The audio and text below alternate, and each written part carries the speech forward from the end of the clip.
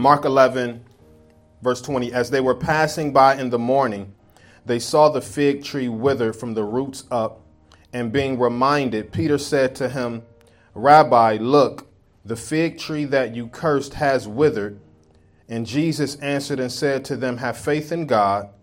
Truly I say to you, whoever says to this mountain, be taken up and thrown into the sea, and does not doubt in his heart, but believes that what he says is going to happen, it will be granted to him. Therefore, I say to you, all things for which you pray and ask, believe that you have received them, and they will be granted to you.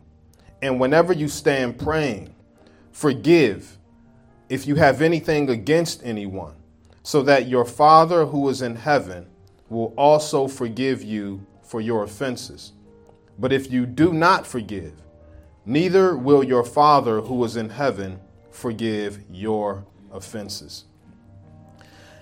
Jesus, we just ask right now in advance, as I seek to teach the Bible this morning, your word, God, we just pray that you would show us the area of our life where we are falling short, that you would show us where we can come up a little bit higher,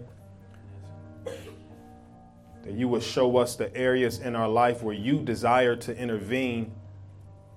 Would you make it clear? Would you make it plain today, Father? I'm asking that you provide answers to people's problems this morning, people's dilemmas and issues that they came in with this morning. God, I'm asking for them on their behalf that you will provide guidance, insight through your word so that they will know what their responsibility is and what you plan to do in their life. Help us to get in alignment with your will this morning. God, I just pray that you will remove every spiritual hindrance, every thought that's not from you. Lord, we know Satan wants to snatch the word out of people's hearts before it falls on good ground. So I'm asking, Father, that you would hinder his activity over the next 2 hours, that you would allow us to be able to encounter you unhindered, because you are sovereign over him and everything else in this world. So we are asking for supernatural hindrance from the domain of the enemy, that he would not come in and do what he already wants to do, and that is keep your people from hearing your word and growing. Lord, I'm asking for a word of encouragement to come out of my mouth today. I have a difficult text, but Lord, I pray that you would equip me to teach it and articulate it accurately, so that you will be pleased with our efforts this morning, and we'll be mindful to give your name all the praise, all the honor, and all the glory. In Jesus' name we pray. Amen. Amen. So a couple of weeks ago, I was talking about how in the book of Mark, you have these themes, you have these patterns that you see repeated. And I talked about how there's this constant theme of faith and authority. Jesus wants to demonstrate his authority, and he wants to show us that faith is the prerequisite for seeing the hand of God move in our life. And today, although I just preached a sermon about 2 weeks ago on faith and prayer, we get to Mark chapter 11, and guess what the subject matter is again?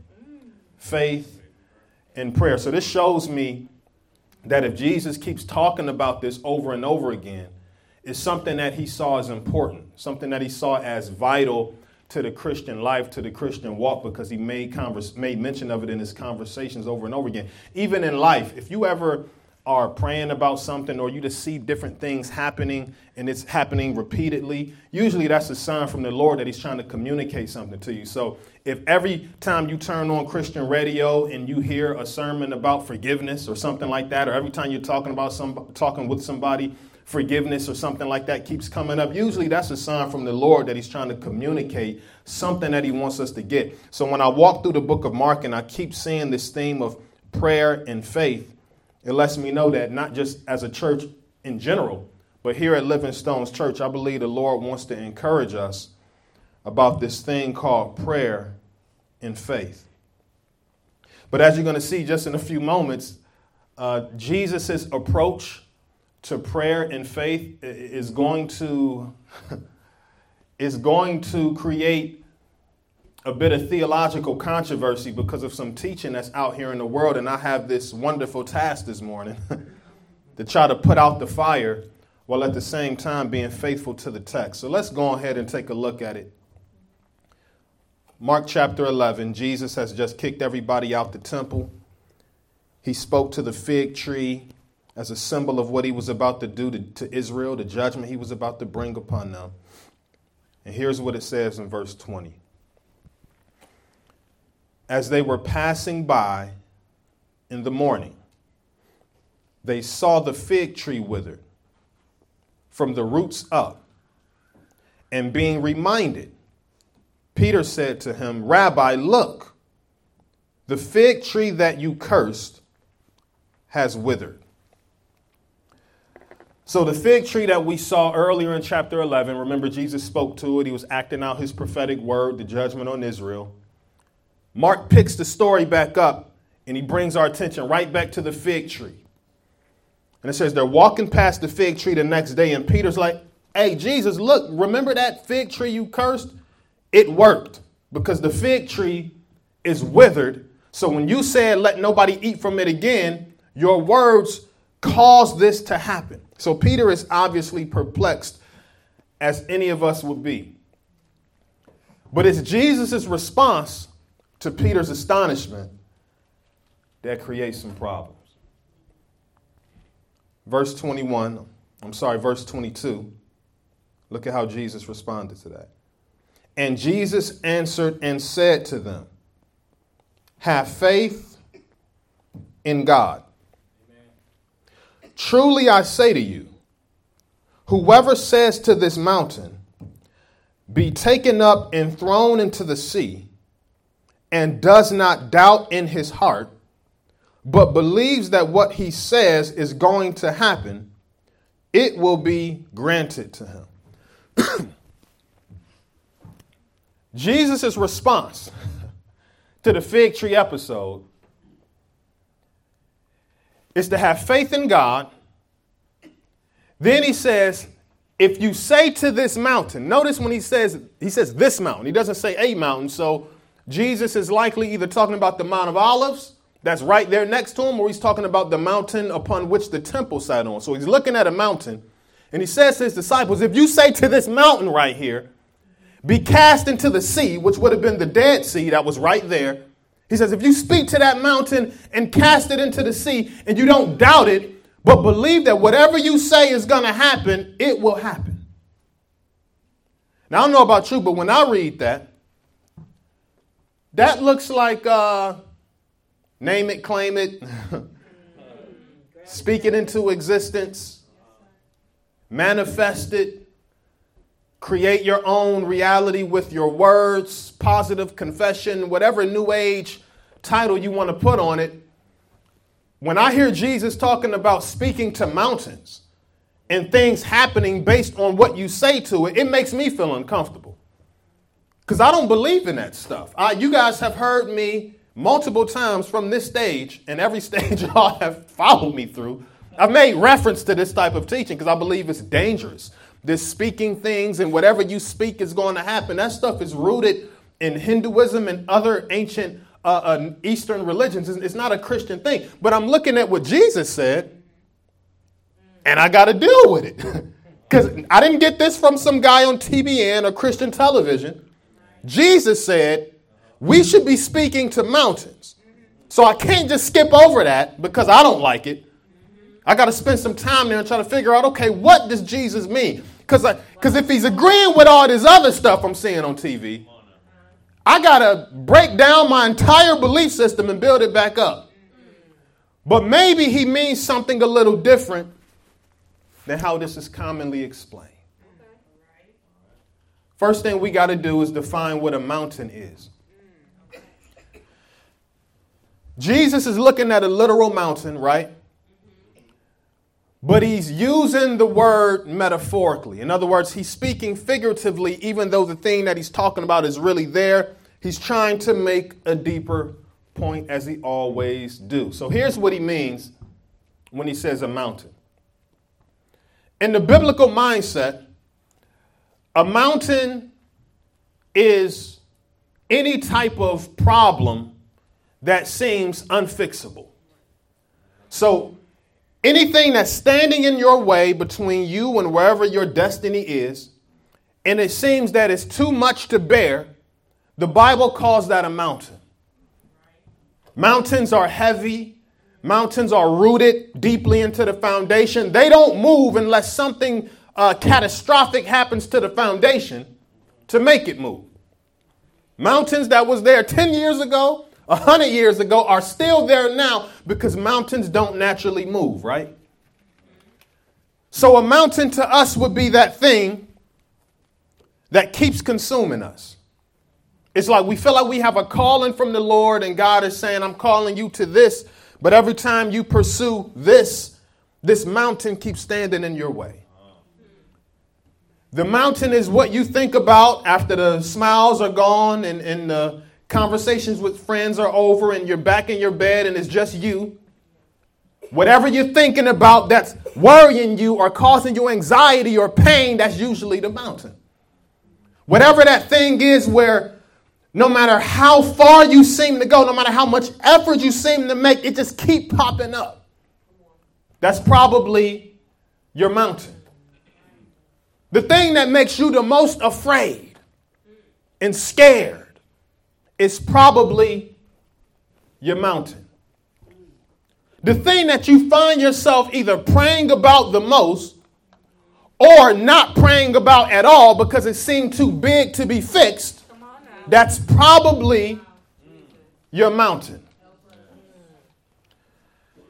Now, I want you to do something real quick because we're going to look at, I don't want you to just assume that my explanation of the mountain being metaphorical, I don't want you to assume that I'm just making that up. So we're going to look at the scripture in a minute. But before we do that, I want you to close your eyes for a minute. I want everybody here to close their eyes. And I want you to think real good and hard for a few moments about what your mountain is. Just seek the Lord for a second. If you already know what it is, some of you, when you heard me talking, you already knew what your mountain was.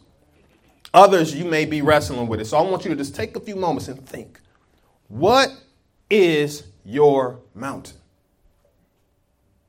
Could be emotional, could be physical, could be trauma, could be grief, could be sin, could be a struggle, temptation. Just think about it.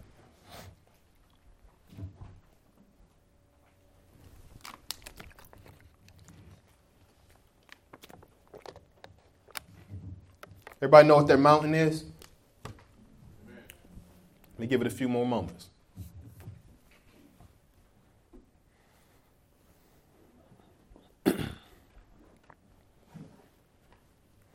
All right, now that we know what our mountain is, I want you to imagine a world in which that mountain was no longer there. Because what typically happens is, whatever the mountain is, we can't imagine a life without it because we're so used to it being there. So I just want you to think about what life would be like if God was to be gracious enough to move it. Let's take a few moments and think of that.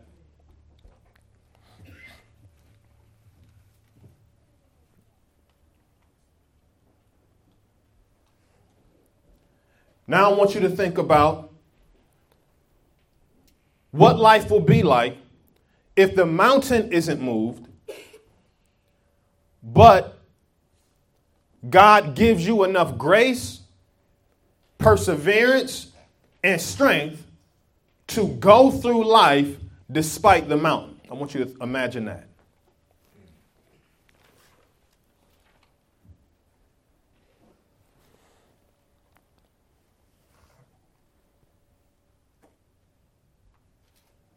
Amen.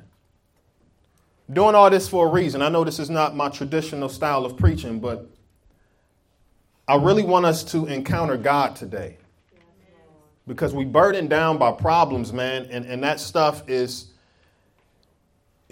Satan will use that until we push back, period. I've been saved long enough to know that. If you just lay down and say, devil, just have your way, he will take your advice and accept your invitation. But that's not, listen, the Bible does not say that's the attitude we're supposed to have as believers. It's a certain level of boldness, confidence, and faith we're supposed to have in God. And I think we just laying down. So we're gonna try to work against that today. So now that we went through those exercises, I want you to remember, whatever that mountain was, keep that in your mind for the rest of the day, okay? Chantrice, can we get Zechariah, the 4th chapter? Now, let me explain what's going on here. Zechariah is a prophet, and it has come time for the temple to be rebuilt. Israel has been in captivity in Babylon because of their sin. God in his grace, he's going to gather the Israelites back, and the temple is going to be restored, right? But it ain't going to be easy. It's God's will for the temple to be rebuilt, but some stuff's going to happen to make that almost impossible to do. So God raises up the prophet Zechariah, and he sends him to a man named Zerubbabel, who's the king. He's a descendant of David, and he's the heir to the throne. And under his kingship, that temple going to be rebuilt. So he wants Zerubbabel to know in advance, God is going to do what he said, but you're going to go through hell to see it happen. This is what the prophet says, verse 6. Then he said to me, this is the word of the Lord to Zerubbabel. Not by might, nor by power, but by my spirit, says the Lord of hosts. Who are you, O great mountain? Before Zerubbabel, you shall become a plain, and he shall bring forward the top stone amid shouts of grace to it. What does that prophetic word mean? Zechariah goes to Zerubbabel and he says, listen, this is what the Lord says. He says, who is this great mountain?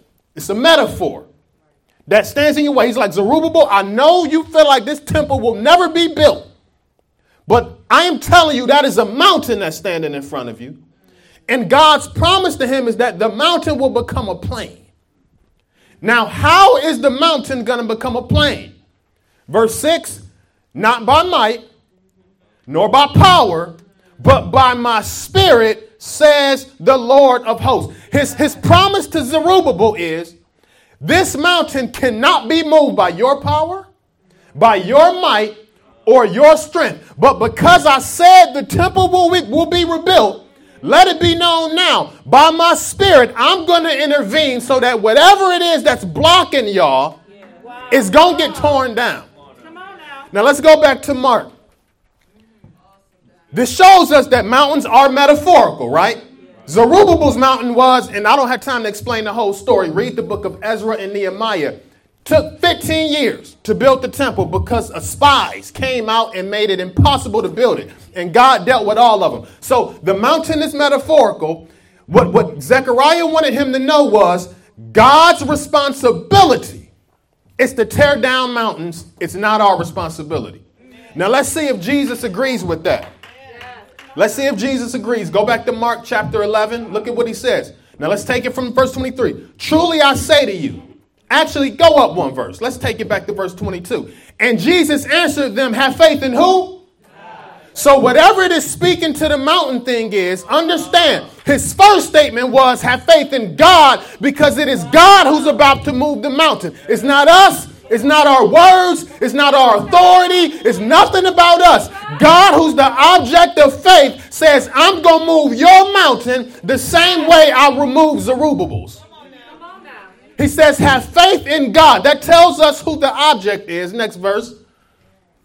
Now he says, truly I say to you, whoever says to this mountain, be taken up and thrown in the sea, and does not doubt in his heart, but believes that what he says will come to pass, it will be done for him. So who's moving the mountain? But who's doing the speaking? Us.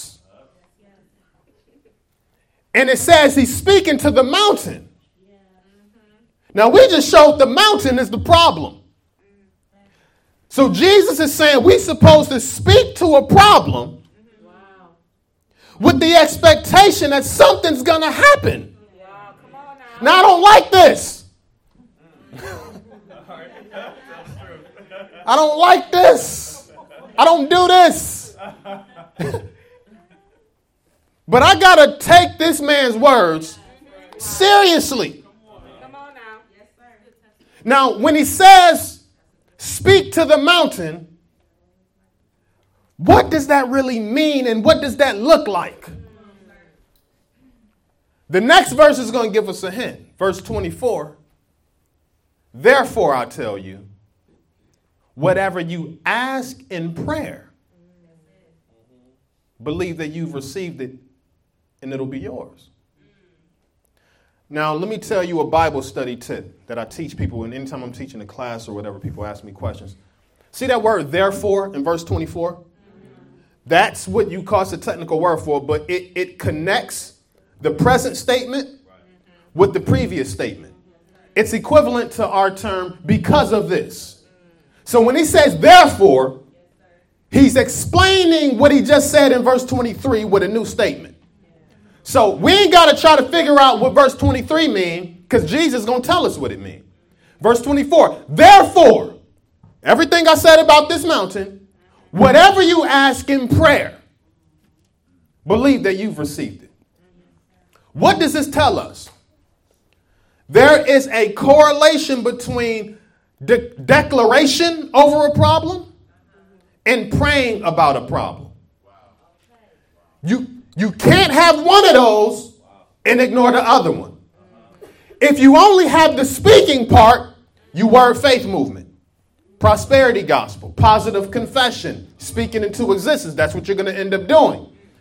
Jesus says the speaking, therefore, is connected with the asking. This means that the speaking over a problem and the praying about a problem are supposed to be in union with one another. Now, as I'm studying this all week, I'm trying to figure out, because I never knew that. This is new to me, right? I'm spending hours trying to figure this out. And I'm like, okay, God, how does that look, though? Because if I'm speaking about something, what's the point of praying about it? And what's the point of praying about it if I could just speak it? I must be missing something here. So I sat in my chair and do what I always do, start praying. Let me tell y'all, preachers and teachers, biblical interpretation is not a mere intellectual exercise. It's a spiritual exercise in which you got to seek God for some type of enlightenment, or you can get as many degrees as you want. It still won't make sense. So I'm like, God, I need you to show me what this means. Here's what I think happened. Two scriptures came to mind. One is in the life of Elijah the prophet. The other is in the life of Jesus.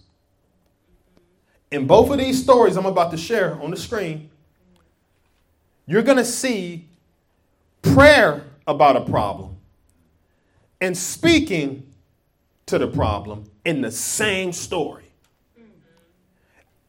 All I needed was one example for me to be able to preach this with conviction. God gave me two. So how does prayer and the declaration, the spoken word, work together? Let's try to make sense out of this. Let me get 1 Kings chapter 17. All right, so let me give you a background. Elijah's a prophet, one of my favorite characters in the Bible. That's why my oldest boy is named Elijah. Israel is in idolatry. All the prophets, most of them have gone astray and have become prophets to false idols. They dying, they getting murdered and martyred for their faith. And God is about to bring a famine on Israel, meaning that it ain't going to rain. Okay, agricultural place, if there's no rain, people don't eat. Okay, they can't go to Giant Eagle. All right, so if there's no rain, it's going to be bad for the land. Elijah's the prophet who's going to bring this situation up. Look what it says in verse 1. Now Elijah the Tishbite of Tishbe in Gilead said to Ahab, as the Lord, the God of Israel lives, before whom I stand, there shall be neither dew nor rain these years, except by my word. Elijah, a bad boy. If you ever get time, read first the book of 1 Kings. This story is crazy. According to the prophet, he said, ain't no more rain falling in Israel except by whose word?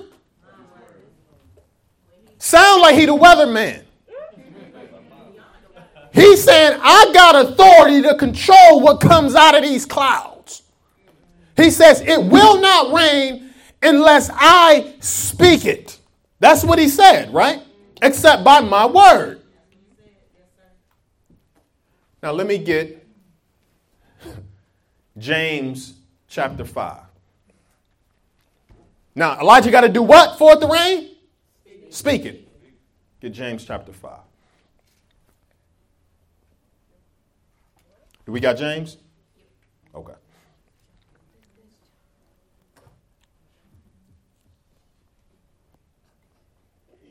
All right, everybody go to James chapter 5. Let's read this together. Is there a connection between the spoken word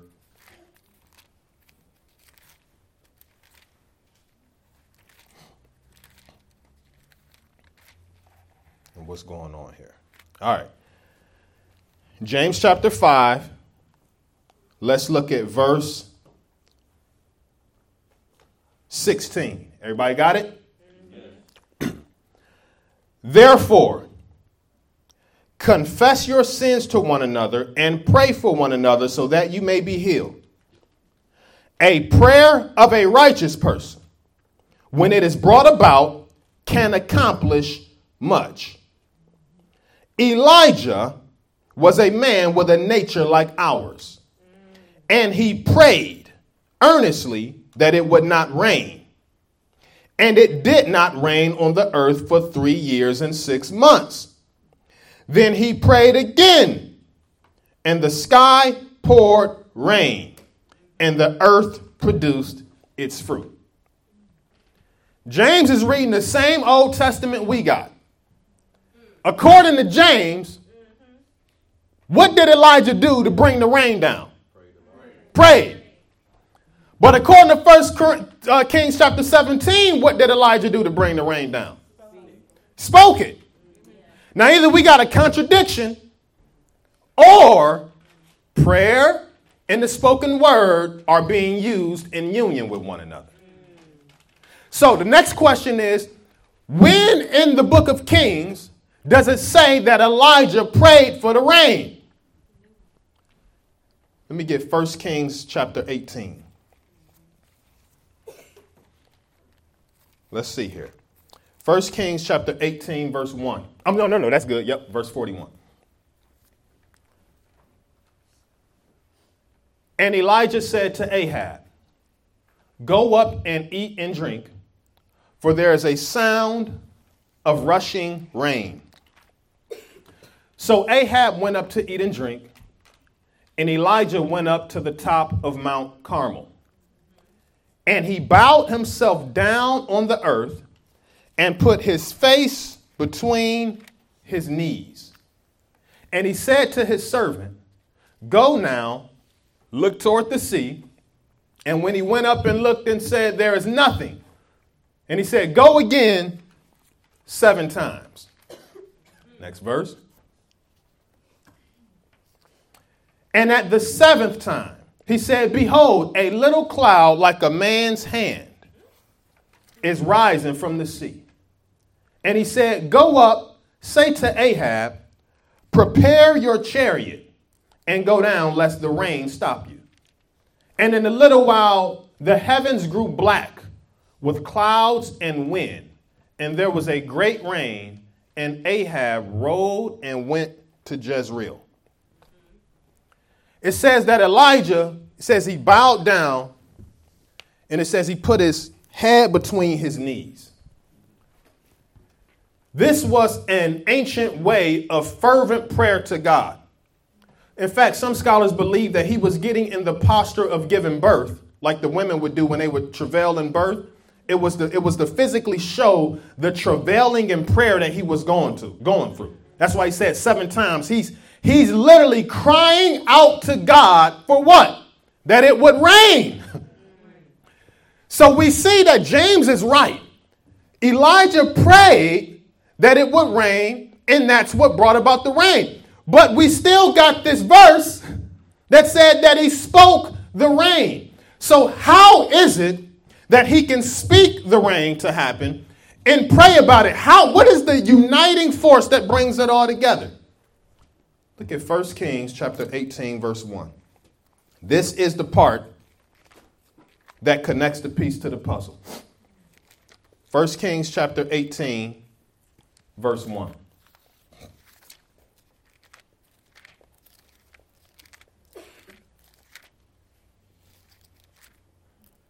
All right.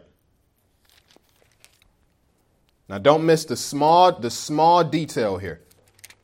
1 Kings chapter 18, verse 1. Now it happened after many days that the word of the Lord came to Elijah in the 3rd year, saying, go present yourself to Ahab, and I will provide rain on the face of the earth. I'm going to read that again. Listen closely. Remember, chapter 17, Elijah said, except by my word, there's no rain. The next chapter. Now it happened after many days that the word of the Lord came to Elijah in the 3rd year, saying, go present yourself to Ahab, and I will provide rain on the face of the earth. God just told Elijah that he was going to bring rain. It's not till later that Elijah prayed for rain. Connect the dots. Somewhere in between the prayer for rain and God telling Elijah that there would be rain, Elijah declared rain. This means that his declaration of the rain was not because he was trying to create something that he just wanted to happen. His declaration of the rain was because Yahweh came to him in advance and said, it's going to be rain. So Elijah can now boldly go out telling everybody it's about the rain up in here because God told me rain is coming. Now I can speak the rain because I got a word from God that is going to happen, and God never lies. However, even though God said it was going to happen, Elijah still had a responsibility to pray and bring it to pass. Listen, there are certain mountains we have in our life. The first step is to ask God, are you going to move this? No sense in me speaking anything if you said you ain't moving it. Let me prove it to you. When the Israelites would go to war in the book of 1 and 2 Samuel, guess what they would do? They would go to the prophet. And the Bible says they would inquire of the Lord, should we go up against the Philistines? Because if you ain't going to go before us, we going to lose. But if you say you're going to go ahead of us, then we'll go to battle. Same thing with mountains. You go to God in prayer and you say, God, I need a word from you. If it is your will for this mountain to come tumbling down, I need you to speak it clearly to me. And I need you to keep confirming it multiple times. And I need you to speak it through other brothers and sisters who love you, who have your spirit, and who have my best interest at heart. If you do that, now I got confirmation. Now I got confidence to speak to this mountain that is going to move because you already said it will move. Let me give you another example. Anybody ever heard the story of Jesus raising Lazarus from the dead in John chapter 11? Let's take a brief look at that. John chapter 11.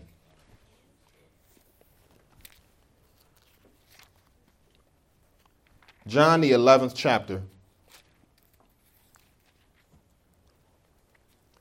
Background, Lazarus that's Jesus' friend. He has died, and he's been dead for a few days now. Word gets back to Jesus. They're like, if you would have been here, this wouldn't have happened. And they blaming him, and they're mad. Look at what it says in verse 41. So they took away the stone, and Jesus lifted up his eyes and said, Father, I thank you that you have heard me. I knew that you always hear me, but I said this on account of the people standing around, that they may believe that you sent me. Jesus is praying a prayer of thanksgiving. And in his prayer, in verse 41, he says, Father, I thank you that you have heard me. Now, I didn't teach English in school. I ain't had the best grades. But heard is past tense. Jesus is praying and he's saying, God, I thank you that you heard me already. But I'm only saying it so everybody around can hear it too. Keep that in mind. Verse 43, when he said these things, he cried out with a loud voice, Lazarus, come out. The man who had died came out, his hand and his feet bound with linen strips, and his face wrapped with a cloth. Jesus said to them, unbind him and let him go. If Jesus said, I prayed already about Lazarus, says he, Father, I thank you that you heard me. This means that before he got to the tomb, what did Jesus do? He went to the Father and said, God, we got a big one. I need, even though he's God in the flesh, as man, he relied upon the power of the Spirit. So he, even though he knew what he could do, he went to God and he said, Lazarus done died. And they blaming me for it. God, I want a resurrection. Because God is triune, the Father don't do nothing without the Son don't do nothing without the Spirit, so they commune and convene with one another. The Father apparently gave Jesus the okay that Lazarus was going to rise from the dead. Now that he received the word from the Lord through prayer, what's the next thing he does in verse 43? Speaks to Lazarus. Death is the mountain here. Goes to God in prayer. God, what we going to do? We're going to raise him up. All right, cool. Goes to the tomb. Speaks to it with confidence. Why? God gives the confirmation of his word. We go to him in prayer. Then we have authority and boldness to speak to that problem that God has already confirmed he will deal with. This is the only way to reconcile the fact that we can be speaking of stuff and stuff don't change. See, here's what word, faith, speak it into existence don't tell people. Let me rephrase it. Here's what they do tell people. You speak stuff into existence and they don't manifest, it's because your faith ain't big enough. So now people go through all this type of grief and pain, and now they feel like God is mad at them. When Jesus never said we're supposed to be able to control everything. Y'all know that makes us God, right? If we can do that. Let's go to Mark chapter 11. The speaking and the removal of the mountain only works when God gives us confirmation of what he's going to do. And then we pray and we speak based on that. Amen. Now look at what he says in verse 24. Therefore I say to you, all things for which you pray and ask, believe that you have received them, and they will be granted to you. Now here's the part. And whenever you stand praying, forgive. If you have anything against anyone, so that your Father who is in heaven will also forgive you your offenses. But if you do not forgive, neither will your Father who is in heaven forgive your offenses. All right. Psalm 66 and 18 says, if we regard iniquity in our hearts, God will not hear us. If we regard iniquity in our hearts, God will not hear us. What does that mean? That means that if we have unconfessed, unrepentant sin in our life, no reason to even bother going to God in prayer, because he's going to be like this. That's what sin does, separates us from God, right? We're going to explain this verse. What we're going to do, I'm going to have them put up a slide in which we're going to talk about the specific sins that the Bible mentions that will hinder the prayer life of the believer. The first one is what we see in verse 25. Jesus says, whenever you stand praying, do what? Forgive. Now, specifically, this is most likely talking about if you're praying a prayer of forgiveness, right? So if you're going to God and you're like, God, forgive me for, I thought it was Danita, was you talking about road rage earlier? Right? Like say, Danita talk about road rage. She go to God. She like, Lord, forgive me of my road rage. But she didn't forgive the person who just yelled at her 5 minutes ago. God is like, leave your prayer closet. Go forgive this person. Clean that up. Now you can talk to me, because how can you ask me to forgive you when you're not forgiving other people? So that's specifically the type of prayer he's talking about. But there is a general application that if we want to hear God in prayer, remember the prayer is about moving mountains, then we need to deal with our sin, right? So how does this look? Because I know, we think, well, what about if it's a person who has not acknowledged any guilt? What do we do in that situation? The Bible says forgive, but let's say this person don't feel like they did anything wrong when clearly they did. How do I forgive that person? Do I just hold on to a grudge? Here's what I believe you do. And I was just talking about this at a training I was just at. It's about fixing your attitude and your posture in a way that you are forgiven towards a person, even though they have not taken any responsibility for what they've done. In other words, let's say Isaac kicked me in my knee. And I say, Isaac, why you kick me in my knee, man? Well, your knee shouldn't have been there. You say something ignorant. I can't wait around for Isaac to see it my way. Number one, that's going to chew me up, eat me up. I have to go to God and say, okay, God, I'm releasing this situation to you.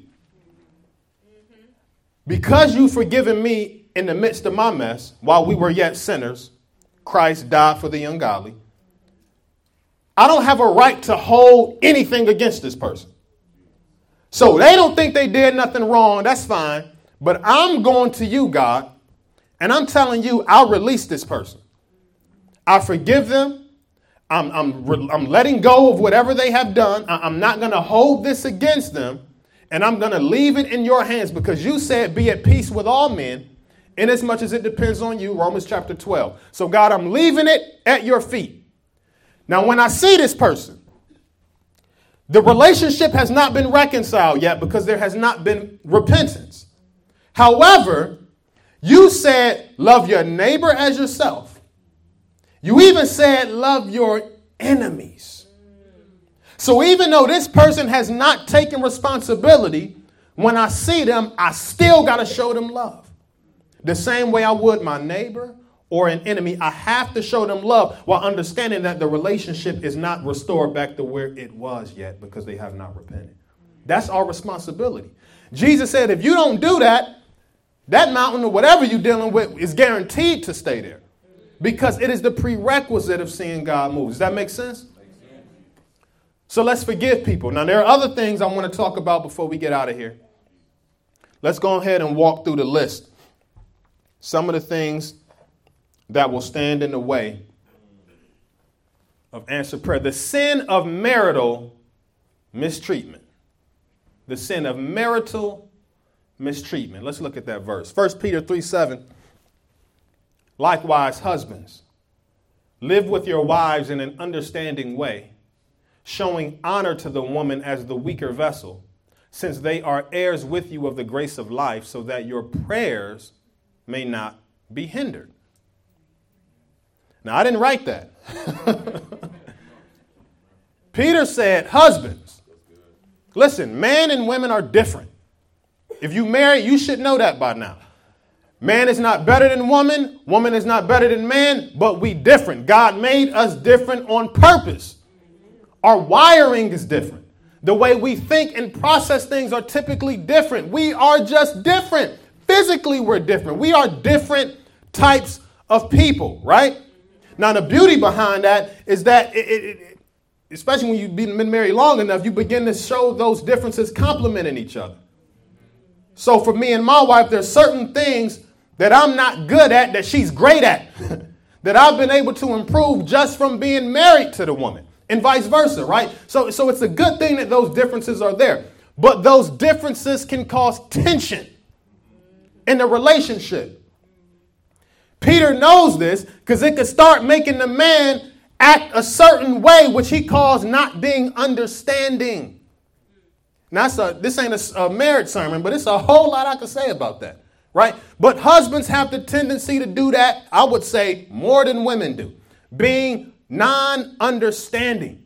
He says, here's what you're supposed to do.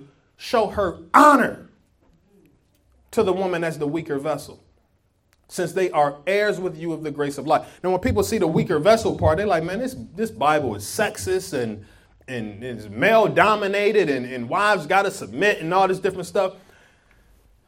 Read this verse carefully, y'all. Talk about it. Peter is saying God loves these women so much that if the husband is not treating them properly, he doing this. God says, I won't even listen to the husband's prayer if he's mistreating his wife. How is that sexist? That don't sound male dominated to me. That sounds like God has a heart that is tender towards his daughters. And he says that if the man not going to do right by them, then don't even bother talking to me. Get right with your wife first, then we got something to talk about. So for my married man in the room, okay, being a jerk. Don't laugh, boys. My kids always laugh when I say jerk. Being a jerk to your wife, not being understanding. You know what it is in your own situation. We've all done it. Peter says you're going to have mountains for a long time. Next one. The sin of unbelief. The sin of unbelief or a lack of faith. Look at what James says. If any of you lacks wisdom, let him ask of God, who gives generously to all without reproach, and it will be given him. But let him ask in faith with no doubting. For the one who doubts is like the wave of the sea that is driven and tossed by the wind. For that person must not suppose that he will receive anything from the Lord. He is a double-minded man, unstable in all his ways. And we've been talking about that for weeks. Faith is needed for prayer. Meaning we don't go to God with this pitiful disposition that we have sometimes. Okay, we go to God with confidence and faith that he is a God who's able, whether he's willing or not, he's able, to do whatever he wants to do. Next one. The sin of not praying. Ain't that crazy? Why do I call this the sin of not praying? Because if God constantly commands us to pray, y'all know prayer in the Bible is not a suggestion. Paul, like it's an imperative. Paul, pray without ceasing. It's a command. So if you're disobeying a command of God, what are you doing? Sinning. The sin of not praying. Let's look at the scripture. James 4:2. You desire and do not have, so you murder. You covet and cannot obtain, so you fight and quarrel.